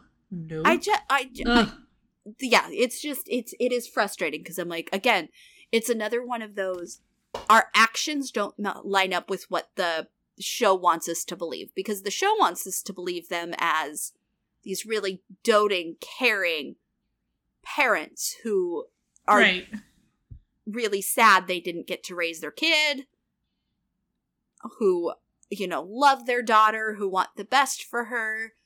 Maybe they're also sick of her bullshit. They're like, man, this kid sucks. We should have, redo. Let's just stay here. Like, I don't want to deal with her dramatic ass. That. Like, what we do? Because, but again, that's what the show wants us to believe. They're great parents. Yes. It keeps telling us they're great parents. Just like Mary Margaret's a perfect person with a non-tainted heart. Yeah. She is. I don't know what you're talking about. She didn't, perform a murder or anything. No, not even once. Not even once. Even though anytime anybody else performs a murder, it's like your whole heart goes black, pretty much. Right. From the single murder. No. She's so good. She was so good and so pure for so long. She did get the one murder pass. It's like rollover minutes. I was gonna say, it's like she earned a homework pass where you can pick one assignment to not count. I picked the murder. I picked this murder I performed. Jesus Christ. But yeah, no, the show just has this problem where they keep telling us one thing and showing us another. It's like Belle's a badass. Yeah. No, she's not. She's a potato with peplum. She's a very strong female character. Well, she keeps going back to the man who continually lies to her. And does not treat her well. Like, it's all deeply upsetting. Yeah. Again, there's just no logical consistency here. It's just every character, if they're not a villain, all of the good guys, they're just whatever we need them to be in that moment. Yeah. The villains we will typecast for forever, though. Well, yeah, they're but that, I will say, comes with a whole lot more clarity. Yeah. Regina and Rumpelstiltskin as characters are so much more cohesive. Their actions, you can always find a through line in. Pretty much always. So much easier to track. Except for, weirdly enough, when Rumpel's on his I'll be a good person bullshit, and you're like, I don't know what you're doing. None of this makes sense. I don't understand what's happening or why you're choosing to do things. And that feels more like because they're like, oh, we want to keep him to be good, but then he's boring if he's good. Yep. But exactly. On the whole, you know what they're doing. You know why they're doing it. And it's easier to go. And I think it's because the writers had an easier time of it. Because I would agree. A bad person, it's, I think, easier to find a motive for them to do bad things for. Mm-hmm. But they want their heroes to do not great things for the drama of it all. Oh, naturally. But then never seem to know how to put them in drama that makes sense for their characters? No, it does seem to be a fault. Yeah. That they all share. It's just, it's all very, I think it's why so many of we end up with a half-season villain every time. Something external we can fight for the drama so that our internal dramas don't have to be consistent. It's why the first part of season 2 is the best part of the show. So good. Because it's the only time they like really strongly seem to have an understanding of why people are doing what they're doing. Cora's got a great and very clear motive. Regina's got a clear motive. Snow's got a clear motive. We know what everyone's doing and why. Yeah. And then we come to Neverland and they're just like, heard it or I don't know. Today I'm dying of Dream Shade. She's an orphan. Maybe but I'll also die making some more tomorrow. Yeah, might as well. I'll try a little bit. Let's find Tinkerbell and then not use her because she can't help us. To die would be an awfully big adventure. Stop it. I can't. Ugh. Anything else on your list as far as the episode itself? No, not really. I've ranted long enough, I think. Also, nothing happened. No. Like literally all we have is we have a shadow now and we have Pandora's box. And Wendy is being used to trick Henry into some sort of sacrifice. Yep. That's it. Yay. Those 3 things happened. We were told people were bad and they weren't bad. They're actually pretty cool. And also they're just missing their sister. That's infuriating. You know what? I do have more to say. There it is. I knew I was forgetting something. What the fuck? What the fuck? What the fuck? These are supposed to be the biggest villains so far, right? That's what we've been told. Supposedly, Greg and Tamara, an even bigger threat than Cora. Yeah. Right, because they had this weird shadowy backer and weird shadowy plan that nobody could figure out. And then it turned out, actually, no. Barely an inconvenience. They are gonna get murdered by not our heroes. Yeah. A shadow's gonna kill them, and also Pan, and also maybe Gold. Which should have had more narrative weight. The fact that I'm not entirely positive that our heroes have even, like, really thought about the fact that Greg and Tamara are dead. No. Neverland's supposed to feel claustrophobic, right? We're in the same certainly clothes. feel it. We're in the same clothes from day to day. It's this oppressive jungle. It's dark. It's right. Supposedly the most dangerous place we've ever visited. There's danger lurking around every bend. The fact that there is no time spent going, holy fuck, Greg and Tamara almost took us out. Yeah. And they were dispatched like it was nothing. Yeah. They were patsies. The fact that the show didn't go, look at how horrifying this is, because then Pan would feel much scarier. Right now, I just want to punch him. Like, I'm not scared of him. I just don't like him. I just don't like him. I don't want to spend time with him. He's not interesting. And that would all feel different if it had felt particularly dangerous. And yet. No, like, there was no threat at all. They were killed immediately, and there was no, like, pause to breathe in that moment.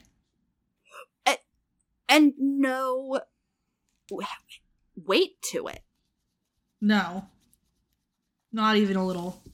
And so it's like, okay, so again, the last half of last season didn't matter. No. No, not even a little bit. Also, fun fact. Remember how we killed that dragon? No, we didn't. Oh. He got better. No. He's just better. Real fucking resilient. I really hate this show. I can't.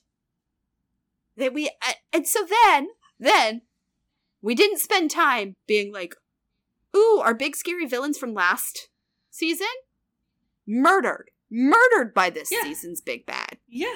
That should have been like a holy shit moment. Right, you would Those think, guys nearly defeated us. And now this guy can take them out? Holy fuck. And there's someone even more powerful on their way to Storybrooke? Oh my god. They should be more concerned. Belle should have taken her job more seriously. Well, and then they're like, oh, nope, even scarier people are on their way to Storybrooke. And the minute we find out about them, doesn't even take us an episode to take them off the table. Yeah. Yeah. Ariel's just like, I don't know what guns are. Do you want to be friends? And they're like, oh shit, good point. Yeah, we do. Actually, that's quite charming. Yeah. We like your fins. Aw. Yeah. Want to be besties? Have you ever had matcha? Have you heard the song Buddy Holly by Weezer? Oh, you haven't? I am about to blow your mind. Uh-huh. It's stupid. Nobody's thinking. No one's... No, there are no thoughts. No, nobody's thinking about this dramatic tension. I don't actually care about anything that's going on right now because Greg and Tamara got murdered and that wasn't a big deal. And then, okay, great. So now the scarier people than Greg and Tamara are in Storybrooke. Well, no, they're not. Don't worry about it. They're fine. They're just scared little boys who want their sister. Okay. They're actually on our side now. Why have the whole build up? I get it. They're trying to build tension, but to let it off that quickly feels... It's not... don't build it then. There's no reward. It's useless. There's no reward. Yes. Yeah. Quit edging people. Like... It's like, oh yeah. Please. Knock it off. Just... Yeah. It's nonsense. Wasn't Dopey a tree? Oh no, we fixed that 3 months ago. What? Was that's season 6? Yeah. Yeah. God. Season 6 is where things go from bad to worse. It's kind of downhill from here, I would think. I mean, like, it's more delightful, I think. I get less mad about other arcs.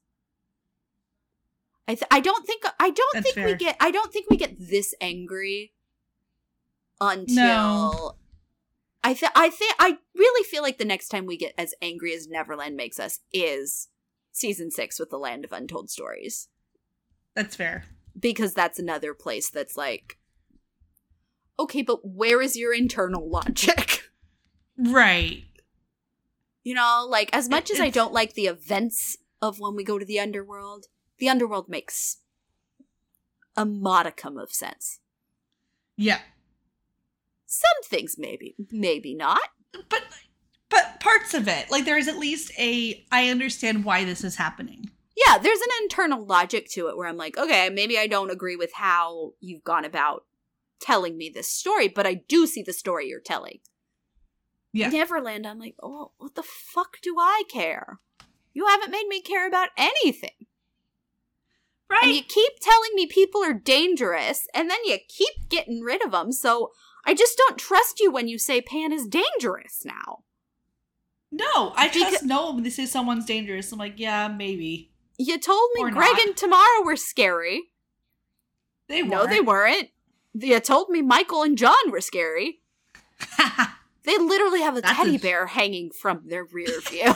Like, I want to put them in my pocket and, like, make them soup. oh, yeah. Just like a little spoon-fed little baby birds. Yeah.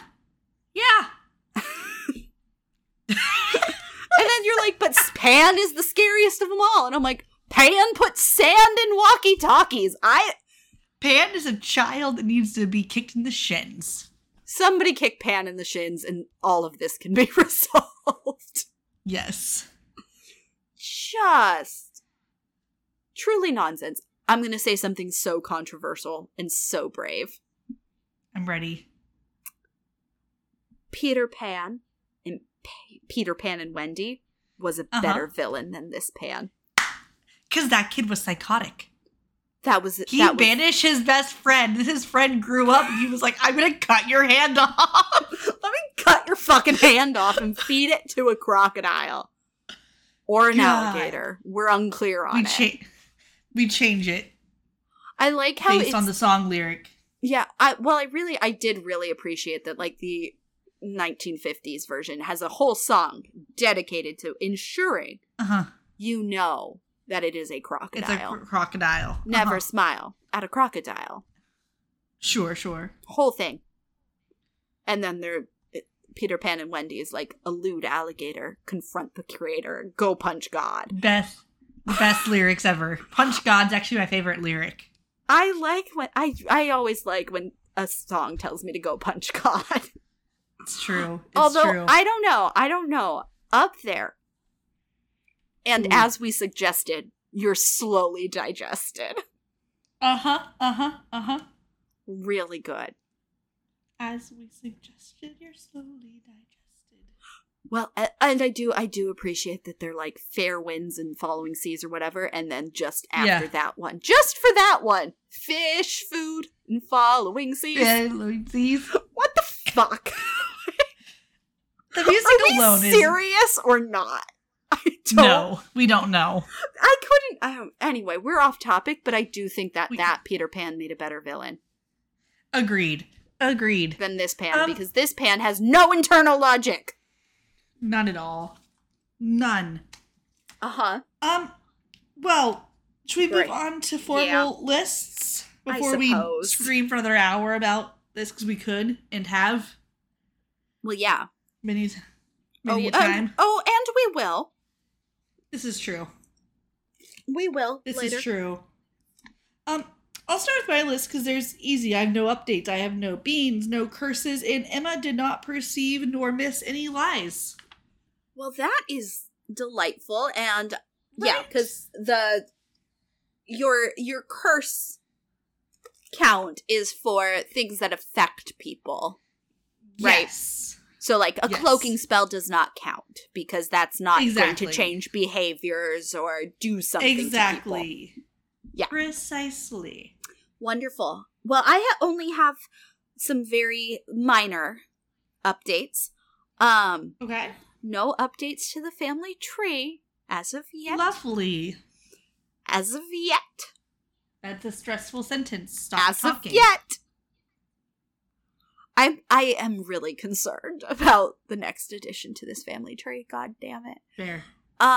Anyhow, no official additions to the fuck fern.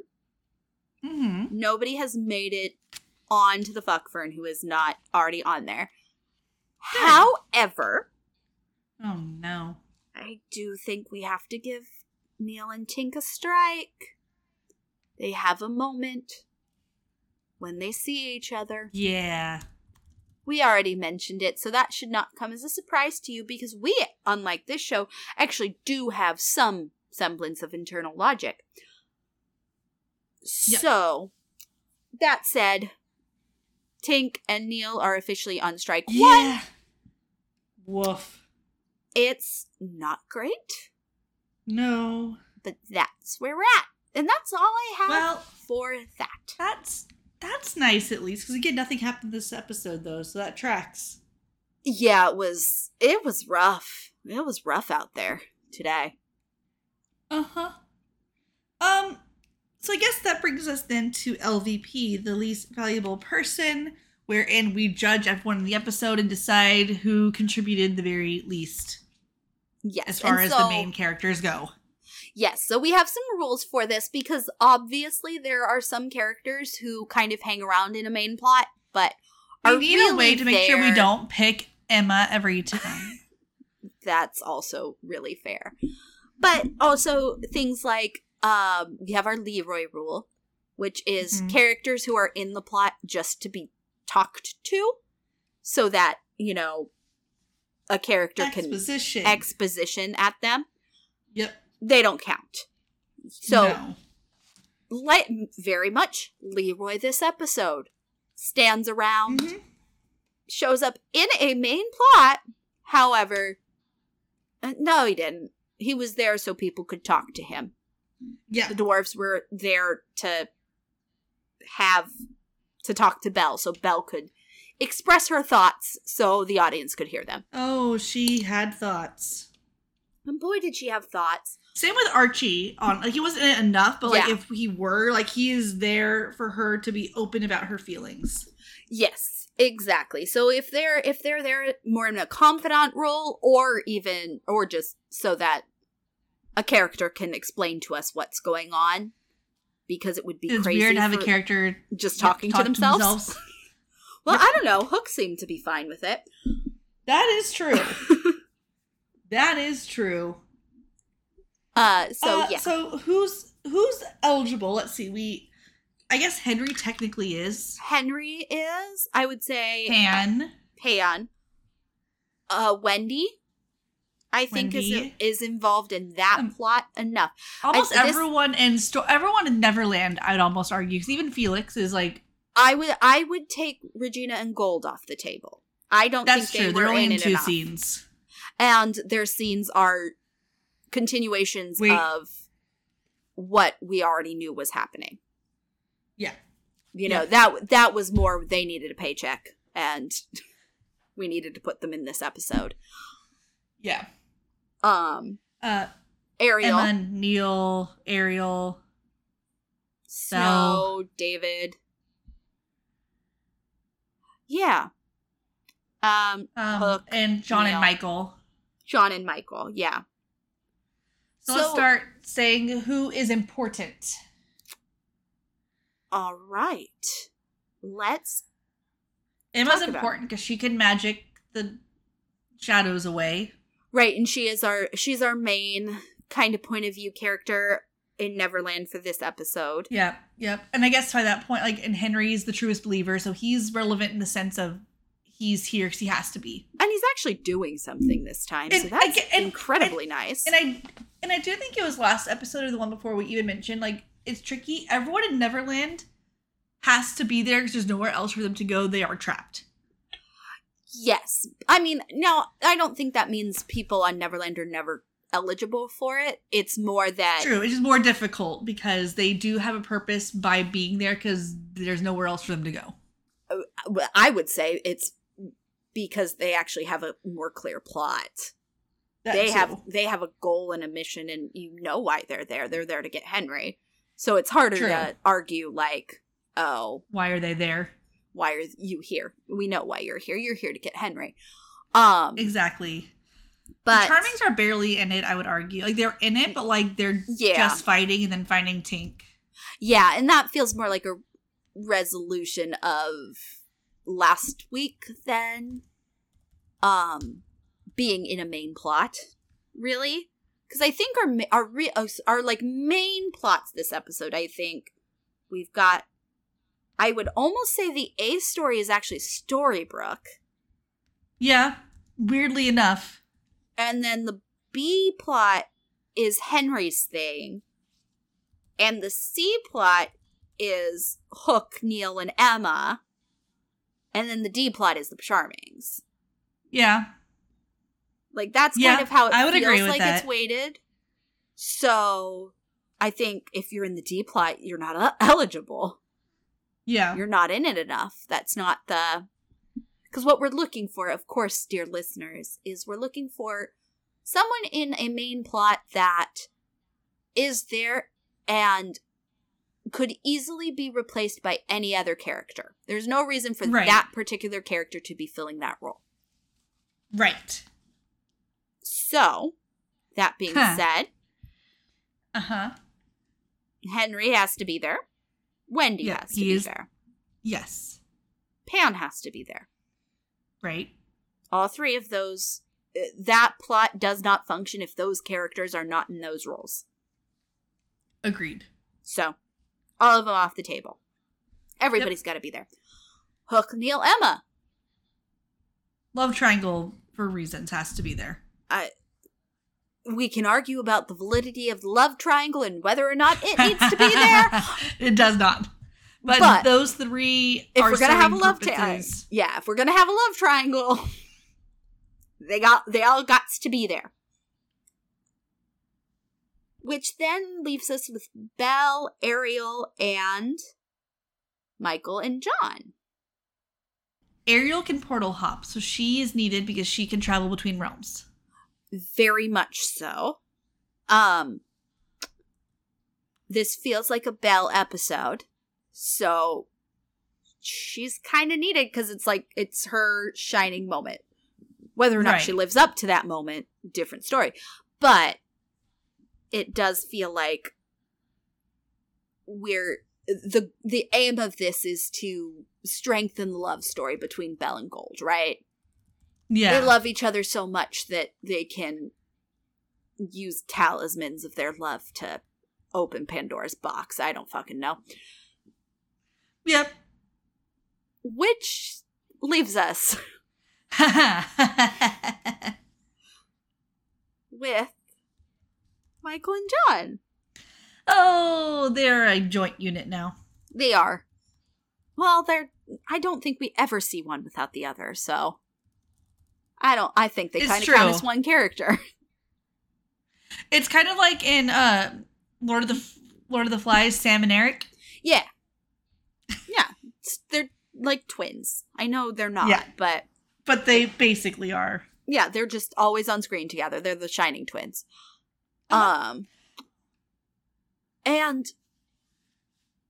I think we've made it pretty clear. Yeah. Yeah. I hope so. They were supposed to be very scary. They're not very scary. There's literally zero reason for this to have happened. None whatsoever. And we end up with where we started beginning of the episode. Plan at the beginning of the episode. Get Pandora's box to Neverland. Yep. And where are we at the end of the episode? Pandora's box is Neverland. We have had no growth or anything based on the Storybrooke plot. No, and there is no reason. I totally get what we're trying to do here. The Michael and John darling thing. Sure. Cute. Actually, would have loved it as a twist done well. We should have been seeing them for the past 5 episodes. Agreed. Like, in a very big way. They should have been menacing this town the past 5 episodes for this to make any sense. Agreed. But they weren't. They were hiding, eating mayonnaise sandwiches out of the trunk of their car. No! And then immediately folding upon being hit with a minecart.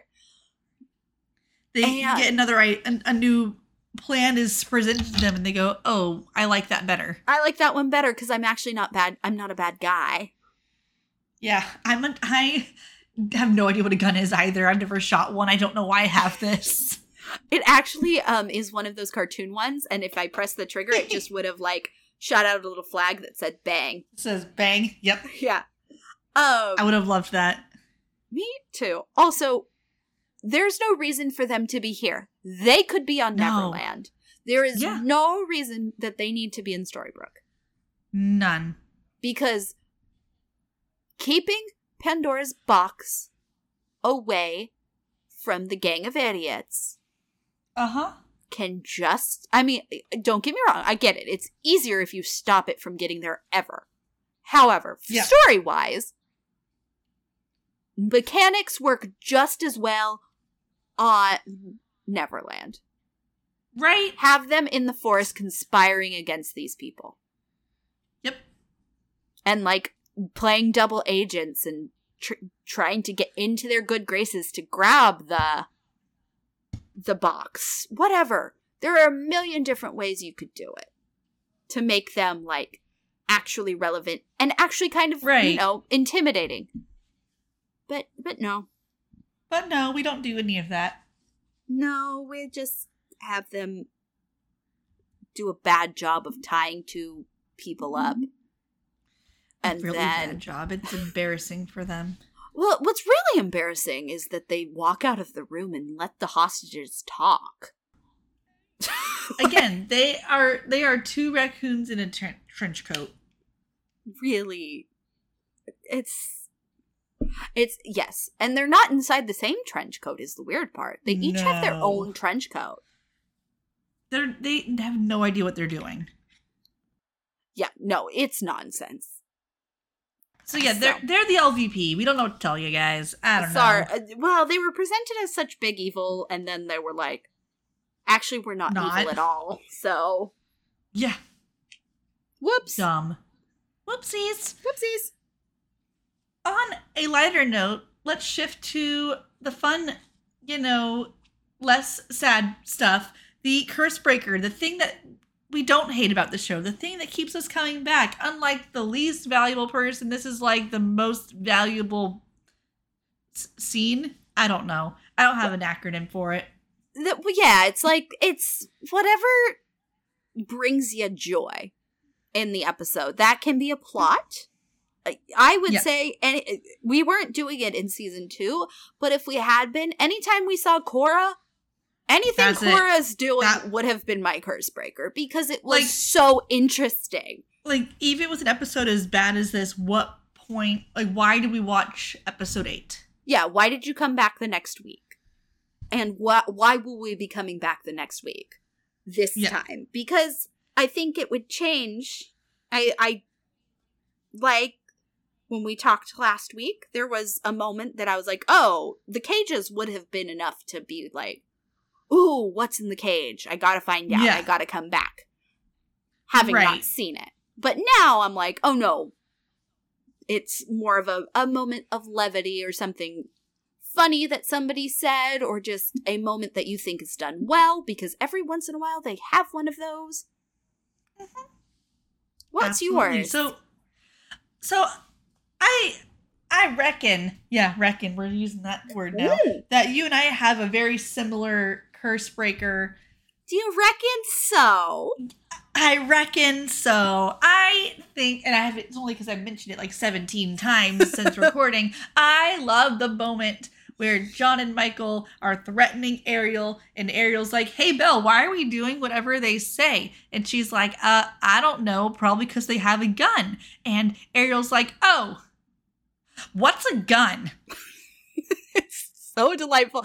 And then later they're tied up, and she's like, they're interrogating her, and she's like, I'm not afraid of you. And not just because I don't know what a gun is. Which I really appreciate, that it's like, nobody's taken the time to explain to her why she needs to worry about the gun. Nobody was like, no. Oh, it's a deadly weapon that can murder you. Nobody took that time. No. She said, what's a gun? And they're like, shut up. Don't ask questions about the gun. Yeah. Yep. I agree. Yes, that would be my biggest curse breaker of the episode for sure. Yeah, it's just so good. It's one of those things where it's not humor for the sake of humor because she doesn't know what it is. So it's not like it makes sense. It makes sense for her to be like, okay. It's kind of like in Frozen when Olaf just says things because he's so innocent and naive, and it's like I can't even be mad. Yeah. Because he's a snowman without a brain. Of course he doesn't know that. Like, it just... Yeah, it is. It's really delightful. It is. It is. Do you have any other moments aside and apart from that one? I do. Because as we were watching, I was like, oh, we're going to have the same moment because the best moment is the gun moment. Yeah. So I did come up with a backup curse breaker. Amazing. Shockingly, it's a Regina line. Whoa. Wow. My God. Me finding Regina funny? What? No. In this economy? In this economy.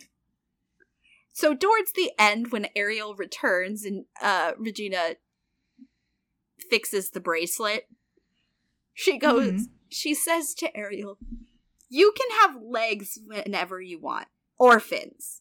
Whatever Eric is into these days. Which is so funny. It's great. I just always find it funny when this show sneaks in little like sex jokes. Yeah. Because it's very funny. Oh yeah. It's just very funny because they're like being very sneaky and clever about it. That's not clever. That's pretty bold-faced. But it is hilarious. Absolutely. Also, I do appreciate that Regina went, we don't kink shame here. Oh, we love I don't know. Queen. Maybe he's into fucking a fish. I don't know. You have the option if he is. Yeah, and if he back is, and forth this will actually help out. Yeah. You'll have the upper hand. It is upsetting to me that doesn't he work in a cannery? Yes. Okay, just checking. Don't overthink it. The show certainly didn't. Do you have a backup? I do, and this is one that's based on my viewing of the first time we saw the show, or the season, I should say. I was never a Hook and Emma shipper. I did love Hook. I thought Hook was good fun. I did not think he was a good person. Let's be very clear. I just thought he was delightfully good fun. And he's very charming and he's incredibly good looking. And I remember losing my goddamn mind when he said the word dalliance. Like that whole scene was some sort of awakening for me. I don't know. I remember sitting, you and I were watching it at A3 and we made some asinine post on Tumblr about Dalliances and Throbbing members. I don't know. I just have a very vivid memory of you and I just giggling and being super amused by that. Are we well? No. Nothing about that story is cute, charming, or sane. But no. I do have that same vague recollection. I have no idea what it was, but yes, I do remember Dalliances and Throbbing members being linked somehow. I don't remember why. That's the thing. I just have snippets of memories of it. Well, yeah, it's something to be weirdly nostalgic for. Yeah. That's I go back. I'm changing my thing. I'm nostalgic for. Weirdly nostalgic for Dalliances and Throbbing members. Well, that's our show, folks. Good night. Oh my god. I don't really know how to come back from that. Oh, so no. I guess we just don't. We just don't. We just live with this. What's your curse breaker? Is it also about Dalliances? Tell us. Make us feel better. Come tell us on Instagram. or on. Or you can email us. Wine and Once is the handle for both of those. I don't know. You know, it's fine. Talk to us about Dalliances.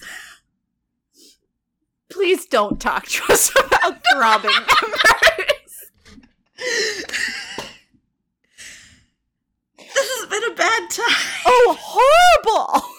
But I do have good news for you. Please, God, tell me some good news. It can only go up. Just like the Throbbing members. Like the Throbbing member. It can only go up from here. Actually, I feel like a Throbbing member would only go down. Eventually, right? Otherwise, you have to see a doctor.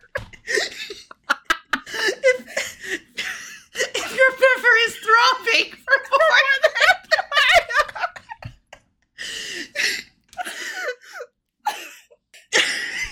Have a good week. Bye. Have a good week. Bye, everyone.